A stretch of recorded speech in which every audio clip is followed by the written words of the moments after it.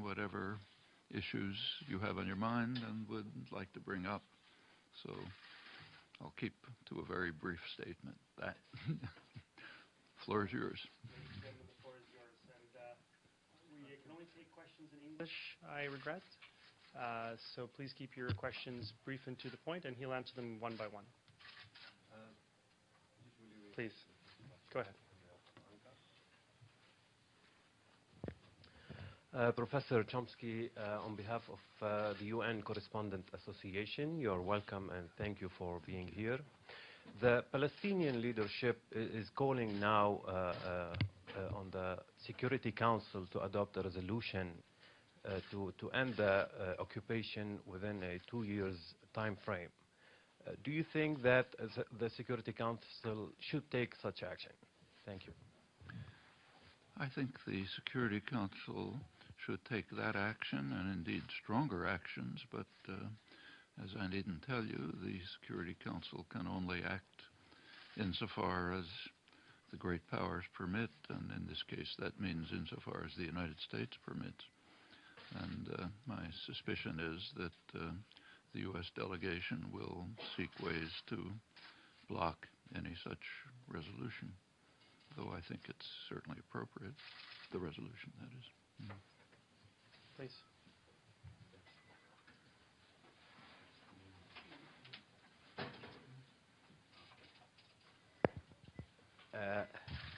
Thank you, Professor Chomsky. I wonder what moral position would you take if you were a Palestinian and you have the choice under the occupation and you have the Islamic state that you see nowadays and the Arab authoritarian regimes. What is the choice that you take, the moral one? The moral choice for the Palestinians? Yeah, thank you. Well, the moral choice is to resist the occupation. They have limited options. The moral choices cannot be divorced from the tactical judgments about the consequences of actions. So there's no such thing as moral choices in a universe divorced from the one in which we exist. And in the universe in which we exist, the moral choices are limited, but they are not non-existent. I've had various involvements with the Palestinian leadership for maybe 45 years, and I think initially through my friend Edward Said, a close friend, arranged meetings. We had discussions, and my feeling all along is that the primary focus of the Palestinian leadership should be, or at least a primary focus, to address the American population, as I think there will be no significant progress in this conflict until pressure from the American population induces the government to take a different stance. And every third world nationalist movement, Vietnamese, Nicaraguan, Timorese, whatever it was, have all understood the significance of developing solidarity and support among the American population to the extent that they can influence modification of policy. And I think that's a crucial direction that the Palestinian efforts should be directed to, quite apart from actions in the international arena. So, for example, yesterday's vote in the British Parliament is an illustration of the kind of step that can be taken that can add to the growing effort to pressure the influential states in the world. Unfortunately, it's not an egalitarian world. The ones who have more influence to use that influence to advance settlement of the conflict, which is within reach and we pretty well know what it is. Gentleman in the second row. There, Yes. Thank you, Professor Chomsky. My name is Abdul Hamid Sayan from the daily Al-Quds Al-Arabi that's based in London. And my question, Mr. Chomsky, is the two-state solution still viable? Do you believe that there is any chance left for a second state in the West Bank, East Jerusalem and Gaza, that is viable, independent, sovereign, contiguous, and independent? Truly, is there a chance? Is there a chance for a two-state settlement with an independent, viable Palestinian state? Yeah, there's a chance, and I don't think it's hard to see how it could be reached. It's come fairly close a number of times. So, for example, the Taba negotiations in January 2001 approached a settlement that might have been viable. In fact, as you may recall, in the final press conference of the negotiators, Israeli and Palestinian, they did inform the press that if they had a bit more time, they might have actually settled the remaining issues. There were several outstanding issues remaining. And although lots has happened since then, I don't see any reason to doubt that a settlement roughly along the lines that they were discussing could be implemented. It will require that, as I said before, that the United States be willing to accept such a settlement. So far, that hasn't happened. I mean, as you know, just 3 years ago, President Obama vetoed a Security Council resolution. His delegation vetoed a Security Council resolution which called for the implementation of official U.S. policy. As long as that continues to be the stance, I think there will be one roadblock after another. Sure. Thanks a lot. Matthew Lee, Inner City Press, on behalf of the Free UN Coalition for Access. Thanks a lot for this briefing.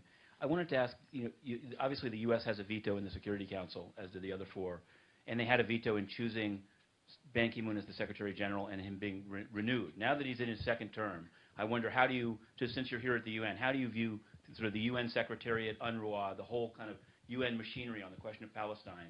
How do you view it as even-handed between the two sides, or as so? And the other, if you're willing to go one beyond Palestine, I'd love to hear your analysis of the situation in Kobani in Syria with the Kurds, but only if time permits. Thank you. Well, the situation, with regard to the UN leadership, one has to always qualify. There's a certain range of options open to the UN leadership, but obviously the UN cannot proceed beyond the bounds permitted by the great powers. And in this particular case, Israel-Palestine, that means primarily the United States. The record is overwhelming and very clear for almost 50 years. And I think within those bounds, the UN leadership has done about what it could. I mean, you can criticize this or that judgment, but the limits are fairly narrow. As I just mentioned, there was even a U.S. veto of a resolution endorsing official U.S. policy. That's pretty extreme and indicates what the limits are, once again. With regard to Kobani, it's a shocking situation. This morning's newspaper, as you read, described a Turkish military operation against Kurds in Turkey, not against ISIS a couple of kilometers across the border, where they're in danger of being slaughtered. As long as I think the UN, something should be done at the UN, at least in terms of a very strong resolution to call for a ceasefire. It's hard to impose the use of force, but to the extent that it can be done to try to protect Kobani from destruction at the hands of ISIS, which could be a major massacre, with enormous consequences. The strategic significance of the town in the Kurdish region is pretty obvious, and Turkey's role is critical in this. If we could try to keep questions to Israel-Palestine, I'd appreciate that. Madam in the second row, please. Thank you. Evelyn Leopold. Do you see a trend in Western Europe after Sweden and the British Parliament, which doesn't necessarily commit the UK government, toward recognizing Palestine as a state, which would very much isolate the US? I'm not sure that's... and secondly, do you see the Israeli criticism deteriorating into anti-Semitism? It doesn't mean that you have to be an anti-Semite to criticize Israel. The two, as you and I know, can be very separate. But do you see that trend in Europe and elsewhere, and especially in the Arab world? Well, the classic discussion of this was given by Israel's UN ambassador, Abba Eban, back about must have been around 1970. He has an interesting article which you might want to look up. It appeared in Congress Weekly, which is a major journal of the American Jewish community, the kind of more liberal segment of the organized American Jewish community. And in that, he essentially gives his instructions to the American Jewish community. And what he says is, your task is to convince the population and the world that any criticism of Israel is either anti-Semitism or, in the case of Jews, is an indication of Jewish self-hatred. And he actually mentioned two people. One was I.F. Stone, and the other was me. So I was happy to be designated as a neurotic, self-hating Jew. Actually, there's a history, which I presume Abba Eban knows. Certainly anyone with a Jewish education knows, a real Jewish education. This goes right back to the Bible. The first person to use this argument was King Ahab, Kings 2. He was the epitome of evil in the Bible. And Ahab and Jezebel, everyone knows the story. At one point, the king called the prophet Elijah to him and demanded of the prophet that he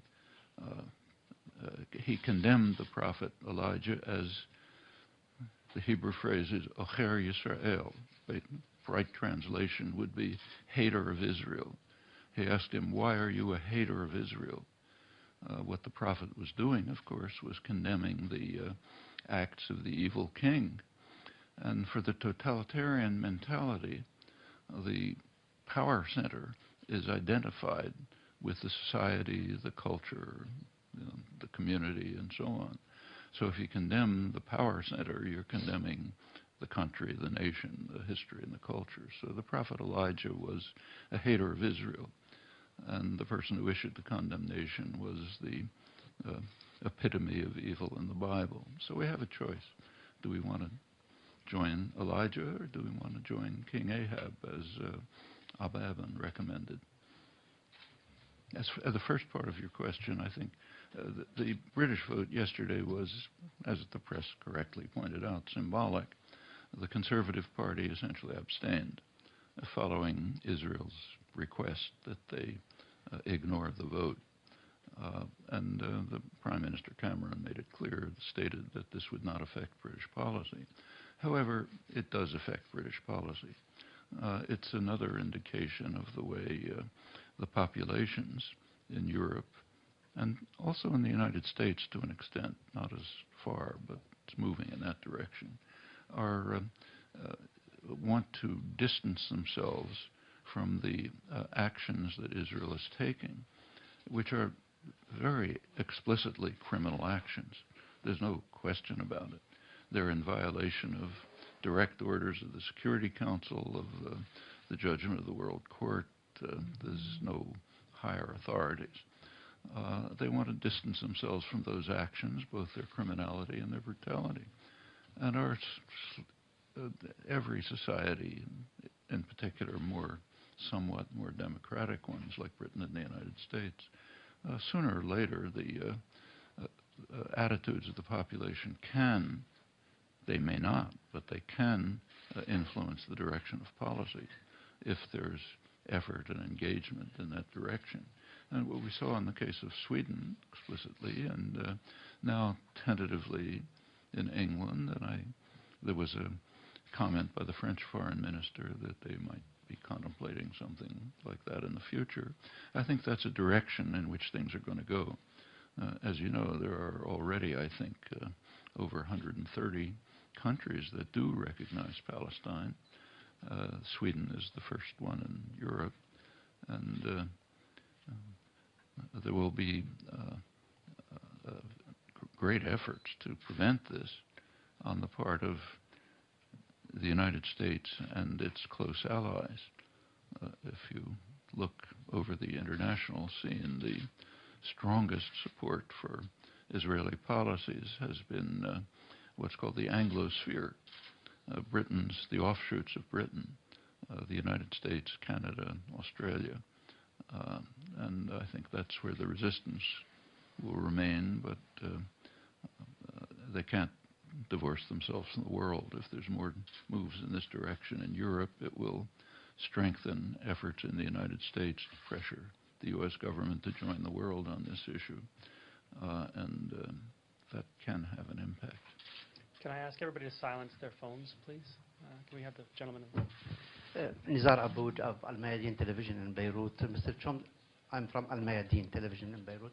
Mr. Chomsky, you said a few years ago that democracy is forbidden in the Middle East, and it's forbidden by the United States. This was your statement in 2011. Do you still believe like that? And how do you envisage the future of the area after the emergence of ISIS, ISIL, al-Nusra, and their affiliates? Well, we have a good indication of what the U.S. attitude is towards democracy. There's many examples. So, for example, the most dramatic is the one truly free election that took place in the Arab world. There are elections, but they're always constrained in one or another way. There was a very free election, carefully monitored, declared to be free and fair, in January 2006 in Palestine. How did the U.S. respond? By immediately moving to punish the Palestinians for voting the wrong way in a free election. The U.S. immediately began to organize a military coup to try to overthrow the government. Preempted in 2007 that led to the takeover of Hamas in Gaza.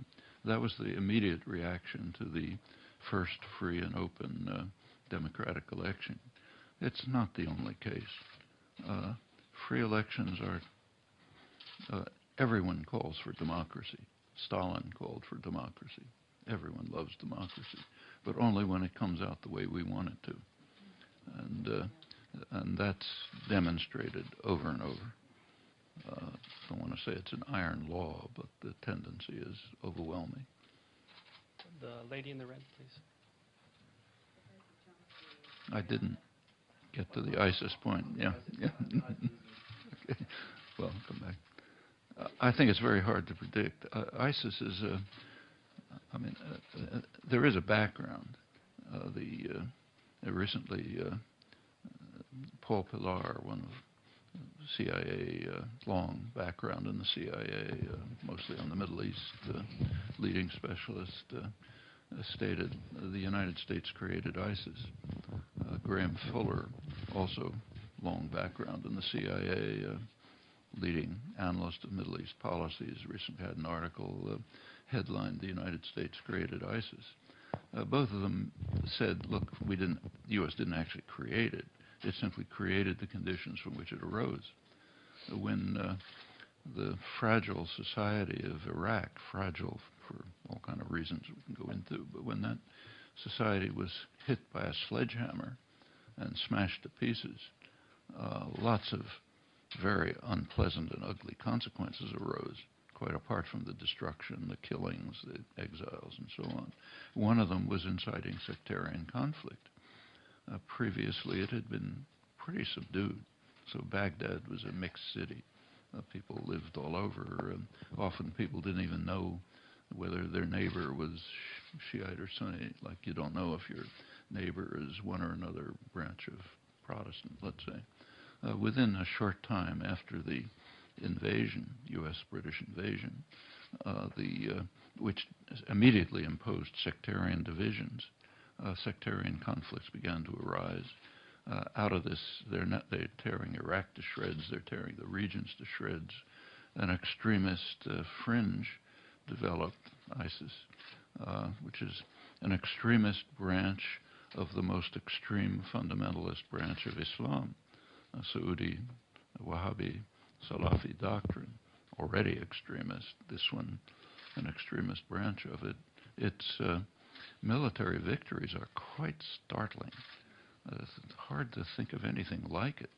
The Iraqi army is 350,000 men. It's an army that has fought bitter wars. The case of Iran, a serious war, went on for years. Well-trained army, willing to stand up for a nationalist struggle, heavily armed, trained by the United States for over a decade. As soon as a couple of thousand lightly armed jihadi appears, the generals ran away, and the soldiers had to flee after them. The whole army collapsed. That's a pretty unusual event in history. The Peshmerga, the Kurdish militia, was able partly to hold off ISIS, but apparently the main fighting, we don't have a lot of evidence, but it appears that the main fighting is probably being done by the PKK. The Kurdish, Turkish-based, actually based in northern Iraq, Mount Kandil, but Kurdish, Turkish background Kurdish forces, the ones that Turkey attacked yesterday. Vice President, sorry, just for a quick follow-up. Vice President first accused the allies, the Gulf allies, of conniving with ISIS. Vice President Biden, U.S. Vice President Joe Biden, he accused the allies, yes. Well, he accused the allies of conniving or helping ISIS, and then he apologized. He didn't actually say they were allied with ISIS. He said what he said was accurate. He said they leave the border open. They leave the opportunity for ISIS to strengthen itself. He did say that, but Turkey says the same thing. We would like to give everybody a chance. What they say is they will not focus on ISIS unless it also strikes at their enemies. Their enemies are, first of all, the Assad regime, and secondly, the Kurdish, the PKK, and the linked Kurdish groups in Syria, which they don't want to expand and gain autonomy. Erdogan virtually says it directly. Biden almost didn't have to say it, and the actions demonstrate it. Once we give everybody a chance, we can have some time for follow-up. Go ahead, please. Professor Chomsky, it's very, very wonderful to have you here again. Do you see any connection between U.S. policy toward Palestine and U.S. policies elsewhere in the globe? Any similarity of interest or tendency? And you also said that the U.S. population would have to exert pressure on the government. But in one of your writings, you spoke of the media's acceptable spectrum of dissent. And since the media appears to be, the mainstream media, very largely in support of whatever the U.S. policy is, how would the information get to the American people so that they could have an impact on the government? Well, to begin with the second point, and remind me if I forget the first, because it's important. That's what you just described is true of every issue. It was true of the war in Vietnam.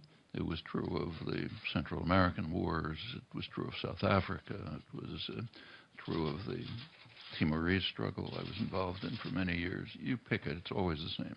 The media pretty much hew to the government's line, little pushing, stretching here and there, but it's pretty overwhelming.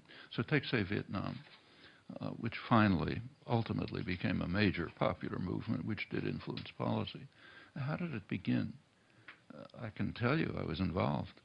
In the early 1960s, I started trying to give talks about Vietnam. Actually, I live in Boston, which is probably the most liberal city in the country. The universities, academics, professionals. I would give talks in somebody's living room or in a church with maybe 4 people. We'd have to, if we tried to talk about it, we'd have to bring in half a dozen other issues to try to get a small group of people to show up. By 1965, October 1965, the anti-war activists decided to join in the first International Day of Protest. October 15th, 1965 was called as an International Day of Protest against the war in Vietnam. There were big demonstrations all over the world. We decided to try to have a demonstration in Boston, on the Boston Common. That's the standard place for public meetings and so on. It was broken up violently. I was supposed to be one of the speakers. Nobody could hear any of the speakers. The only reason we weren't killed was there were lots of state police around who didn't like what we were saying, but didn't want bloodshed on the Boston Common. You take a look at the Boston Globe the next day, the leading liberal newspaper in the country. Bitter denunciation of the demonstrators. How dare these unpatriotic demonstrators say, let's not bomb North Vietnam, and so on. Congress, the same. Liberal congressman, Mike Mansfield, others, same denunciations. The next International Day of Protest was in March 1966. We realized we couldn't have a public open protest, so we organized it in a church. Church was attacked. Tin cans, tomatoes. And you have to remember what was happening then. In 1966, there were 250,000, almost 300,000 American troops in South Vietnam. South Vietnam had been practically destroyed by then, and the war was expanding to North Vietnam, and though it wasn't known then, into Cambodia and Laos. And at that point, it was still, it was almost impossible to have a public protest without violence. Well, a couple of years later, things had changed. And the same is true in every other issue. Actually, I testified at the United Nations on East Timor in 1978. The press wouldn't even come. They didn't want to hear about it. The U.S. was providing almost all of the arms to Indonesia for a huge massacre, virtually genocidal. But the press just wasn't interested. And who cares, you know? But finally it got out. You know, there was significant pressure or something happened. It can be the same this way. On the first issue, U.S. policy is like that of every other great power. There are what are called national interests. They have nothing to do with the nation. They have to do with centers of power within the nation. So the national interest is not to protect the population. It's easy to demonstrate that. I won't go through the details. But policy is designed to protect and expand state power and the power of concentrated, the domestic concentration of powers in the United States. That's mostly the corporate sector, various sectors of it. And policy is designed for that end. Well, you look at the history of U.S.-Israel relations, and it conforms pretty well to that. In 1948, the Pentagon, the Joint Chiefs of Staff, military, were quite impressed by Israel's military victories. And they described Israel as potentially a significant U.S. base in the Middle East. In fact, they described Israel as the second largest military force after Turkey, NATO member, and a potential valued ally. Very significant to the most significant issue to the United States is the oil reserves of the region. They were regarded as a stupendous source of strategic power, greatest material prize in world history, mostly in Saudi Arabia, also in the Emirates. But a lot of documents have been released. Saudi Arabia made it pretty clear that they were not going to object to U.S. support for Israel. They had their own reasons, which we could go into. And so it continued. And it was not a very intimate relationship, and there were conflicts, like in '56. But in 1958, when there was a real problem for the U.S. and Britain in the Middle East, what happened is that in Iraq, the British-run government was overthrown by a military coup. That was the first break in the Anglo-American condominium over Middle East oil, and that was taken very seriously. The U.S. sent troops to Lebanon. They were apparently armed with nuclear weapons. The British sent troops to Jordan. It was quite a major reaction to that. Israel was the only state that cooperated with the United States.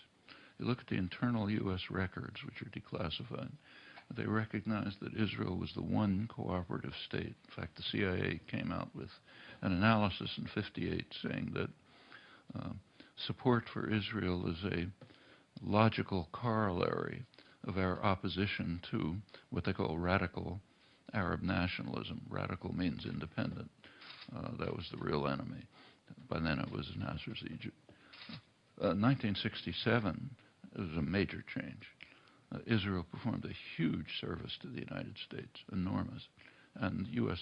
policy toward Israel totally changed and reached pretty much its present state. What happened, if you look back, was there was a major conflict between two forces in the Arab world. Radical Islamic fundamentalism based in Saudi Arabia and secular nationalism based in Egypt.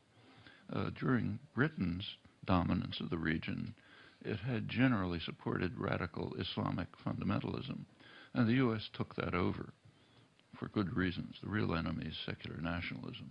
They don't mind radical fundamentalism. And there was a war going on in Yemen between Saudi Arabia and Egypt. Israel pretty much smashed secular nationalism. It was a tremendous gift both to Saudi Arabia and to the United States. And it solidified a relationship that was already reasonably friendly and created essentially the current situation.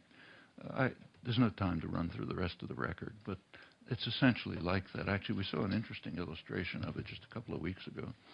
You remember in the midst of Operation Protective Edge, when Israel was smashing Gaza, the attack was so extreme they were beginning to run out of munitions. And it's a very heavily armed country. And so they appealed to the United States for more munitions. And munitions were, in fact, transferred to Israel by the Pentagon in the middle of the fighting. They were transferred from stocks that the United States prepositions in Israel for use by U.S. forces. That's one of innumerable indications of the nature of the alliance.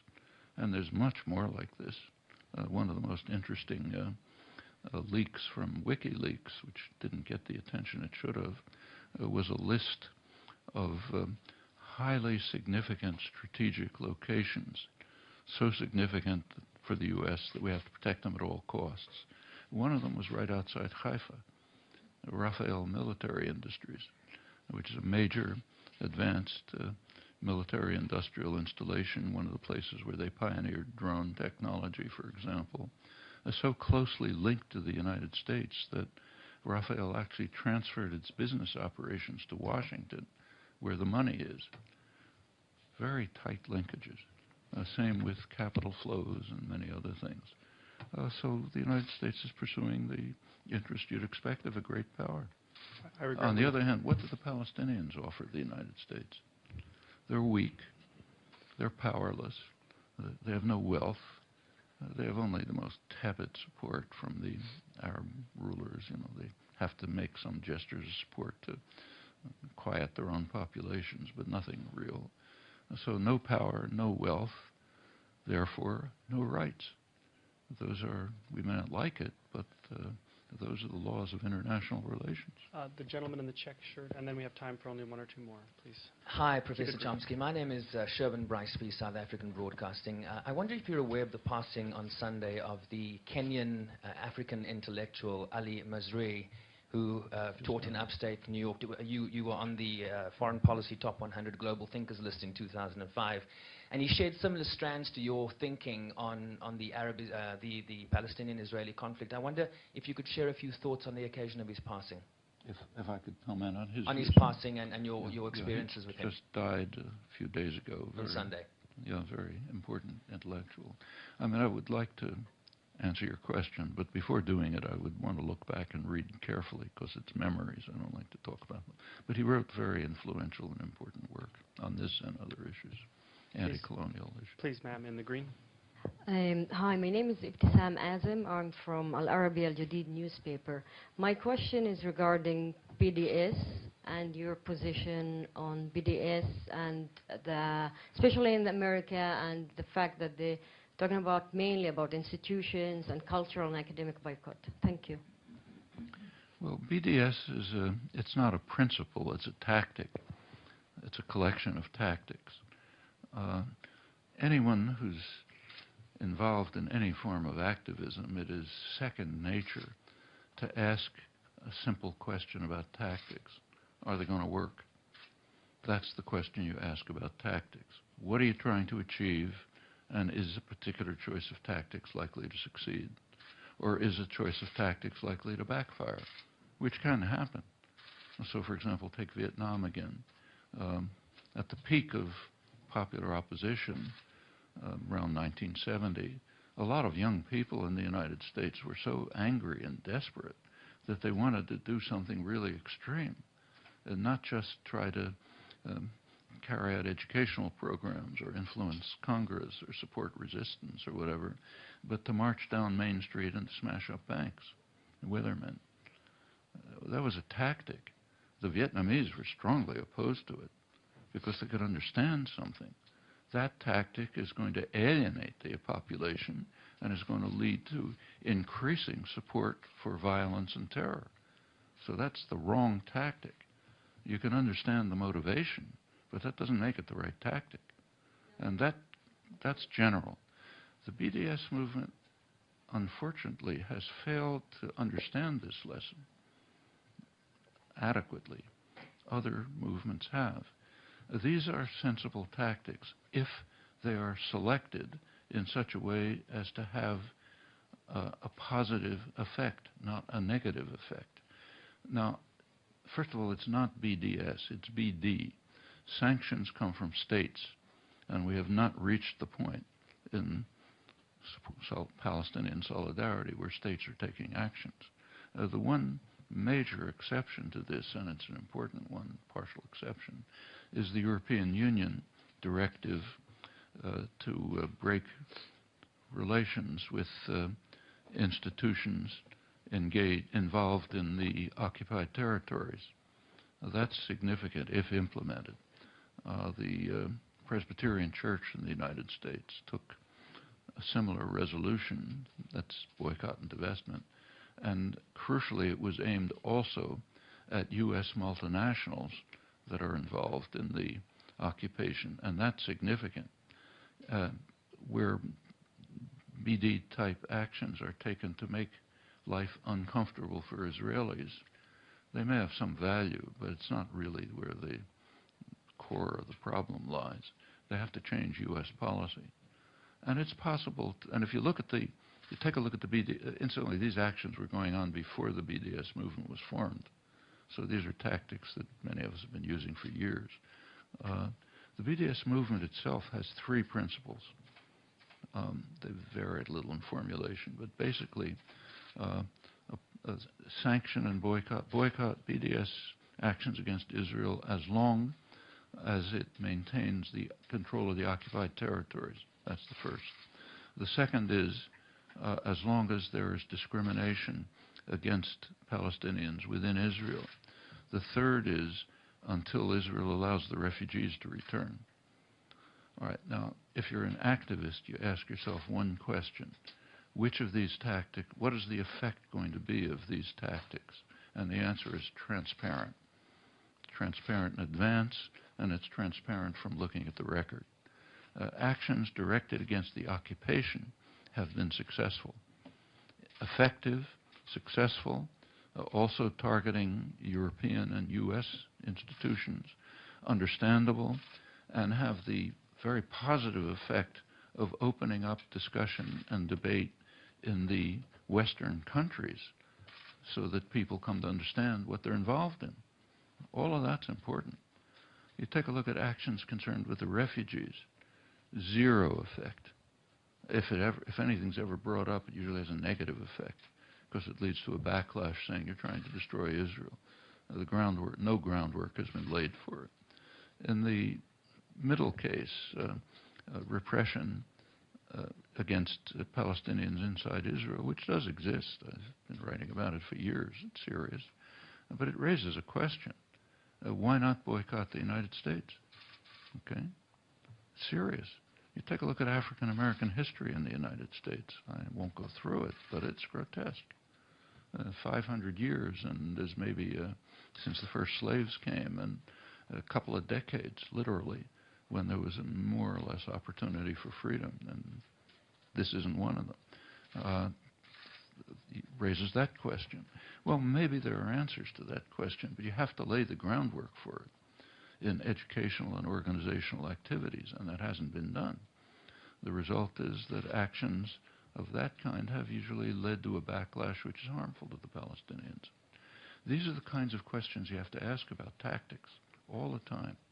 As I said, it's second nature in activist groups. You don't just say, look, I like this, it makes me feel good. It's right in principle somehow. You have to ask, what's the impact on the victims? That's the question you constantly have to ask. And that should be the guiding principle. You can have debate and discussion about it, but that should be the guideline. Thank you, Professor. Okay, I think we just have time for one more question. I'm very sorry, but there will be a Q&A at the end of the other session. Please, in the check shirt. Sorry. The gentleman behind you. Thank you very much. I'm Christopher Ronenberg with the Norwegian newspaper Aftenposten. Thanks for taking my question. You were talking about why the U.S. behaves the way it does towards Israel. Now that the U.S. is becoming more and more self-reliant on oil and other fossil fuels, how can that change the geopolitics of the region and, in particular, the U.S. behavior towards Israel? I don't think it'll change it at all. Give a chance to that lady. Sure, then. please. Please go ahead, Okay. and then we'll wrap it up. Try to Go ahead. Yeah. Hello, I'm Anna from Armenia. First of all, Professor Chomsky, I wanted to thank you for your brilliant contribution to science and for your unyielding political activism. We admire you in my country, Armenia, very much for that. You were not afraid to raise your voice, even risking being unpopular, and I think you became even more popular after that. My question is this. There were some reports about genocidal massacres in Middle East and also in Iraq and Syria towards Kurds and Yazidis. And speaking of genocidal issues, I can't but remember first genocide of 20th century, Armenian genocide in 1915, when the term itself, genocide, by Raphael Lemkin was used first when it was created, when he referred to Armenian genocide being deeply shaken by that. Next year, we will mark 100 years since this horrible event happened. What's your stand about this? Thank you very much. Yeah. Well, let me first talk about the oil. My brief answer, I don't think it'll have any effect at all. And we have good reasons to assume that. In the 1950s, the United States was the major oil producer in the world. Didn't use Middle East oil, it was exporting oil. Policies are exactly the same. And if you look through the record, say take when Alaska oil came on stream finally after the rise in oil prices in the early 70s, which the U.S. was not opposed to, incidentally, because U.S. corporations gained, U.S. producers gained. The Alaskan oil mostly went to Asia. You take a look at the Keystone XL pipeline, the big excitement now. If it's built, the oil that goes to the Louisiana refineries are probably going to go somewhere else, not to the United States. The issue all along has not been access. It's been control, and that's quite different. If the U.S. was running 100% on solar energy, I think it would have the same policies towards the Middle East. It's a very powerful instrument of control to have your hand on the spigot, and that's been understood. So you go back 1950, roughly, George Kennan, leading creator of the modern international political system, he explained internally that if the United States controls Middle East oil, it will have veto power over Japanese actions because it will control Japan's energy resources. You come right up to the present. Zbigniew Brzezinski, one of the main planners, he was kind of critical about the invasion of Iraq, but he nevertheless said that a good side of it would be that if it worked, and the U.S. could control Iraqi oil, which it didn't need, it would have critical leverage over its European allies. Allies means potential enemies. They got to keep them under control. That's great power politics. And all the way through, that's been true. It's still a huge resource, huge potential resource, and control over it and where it goes is a significant instrument in world affairs. So I personally don't think that the U.S. is now becoming, again, a major exporter, which is a disaster for the world. We should not forget that we are really playing with fire. Every drop of oil that's extracted from the ground is another blow in the coffin of the human species. We're coming pretty close to a precipice where we're going to destroy the conditions for decent existence. And unless most of that oil stays in the ground where it has to be, the future for our grandchildren is not very bright. This is constantly neglected when you read the euphoria about the fracking and so on. You read the business press today. They're very excited because the price of gasoline is going to go down in the United States. That's a catastrophe. For the price of gasoline to go down is an utter catastrophe, not a time for euphoria. At least if you can think beyond, how many commodities you can buy tomorrow. If you think about, say, the world your grandchildren will live in. This is just obvious. But unfortunately, it's not the driving force in policy. Anyhow, to get back to the explicit question, I don't think that there will be an impact on policy because the issue has always been control, not access. And what is your opinion on the genocide of Armenians, which was the first in 20th century? Well, actually, I was in Turkey about a year ago to give the memorial lecture for Hrant Dink, the Turkish-Armenian journalist who exposed the Armenian massacres. And it was a huge atrocity, no question about that. A very complex one. So the first time I was in Turkey, for example, was around 2000. And I was there to support Kurdish rights. I was there for a trial and so on. And among other things, I went to Diyarbakir, where the Kurds had just been subjected to really horrible atrocities in Turkey right through the 90s. It was awful. And this was kind of the tail end of it. And I was taken in Diyarbakir by Kurdish friends asked to visit the Armenian quarter. Diyarbakir was the place where the final massacres took place, mostly by Kurds. And the internal psychological conflicts are hard to describe. They themselves were just barely emerging from major slaughters, incidentally backed by the United States, which provided about 80% of the arms.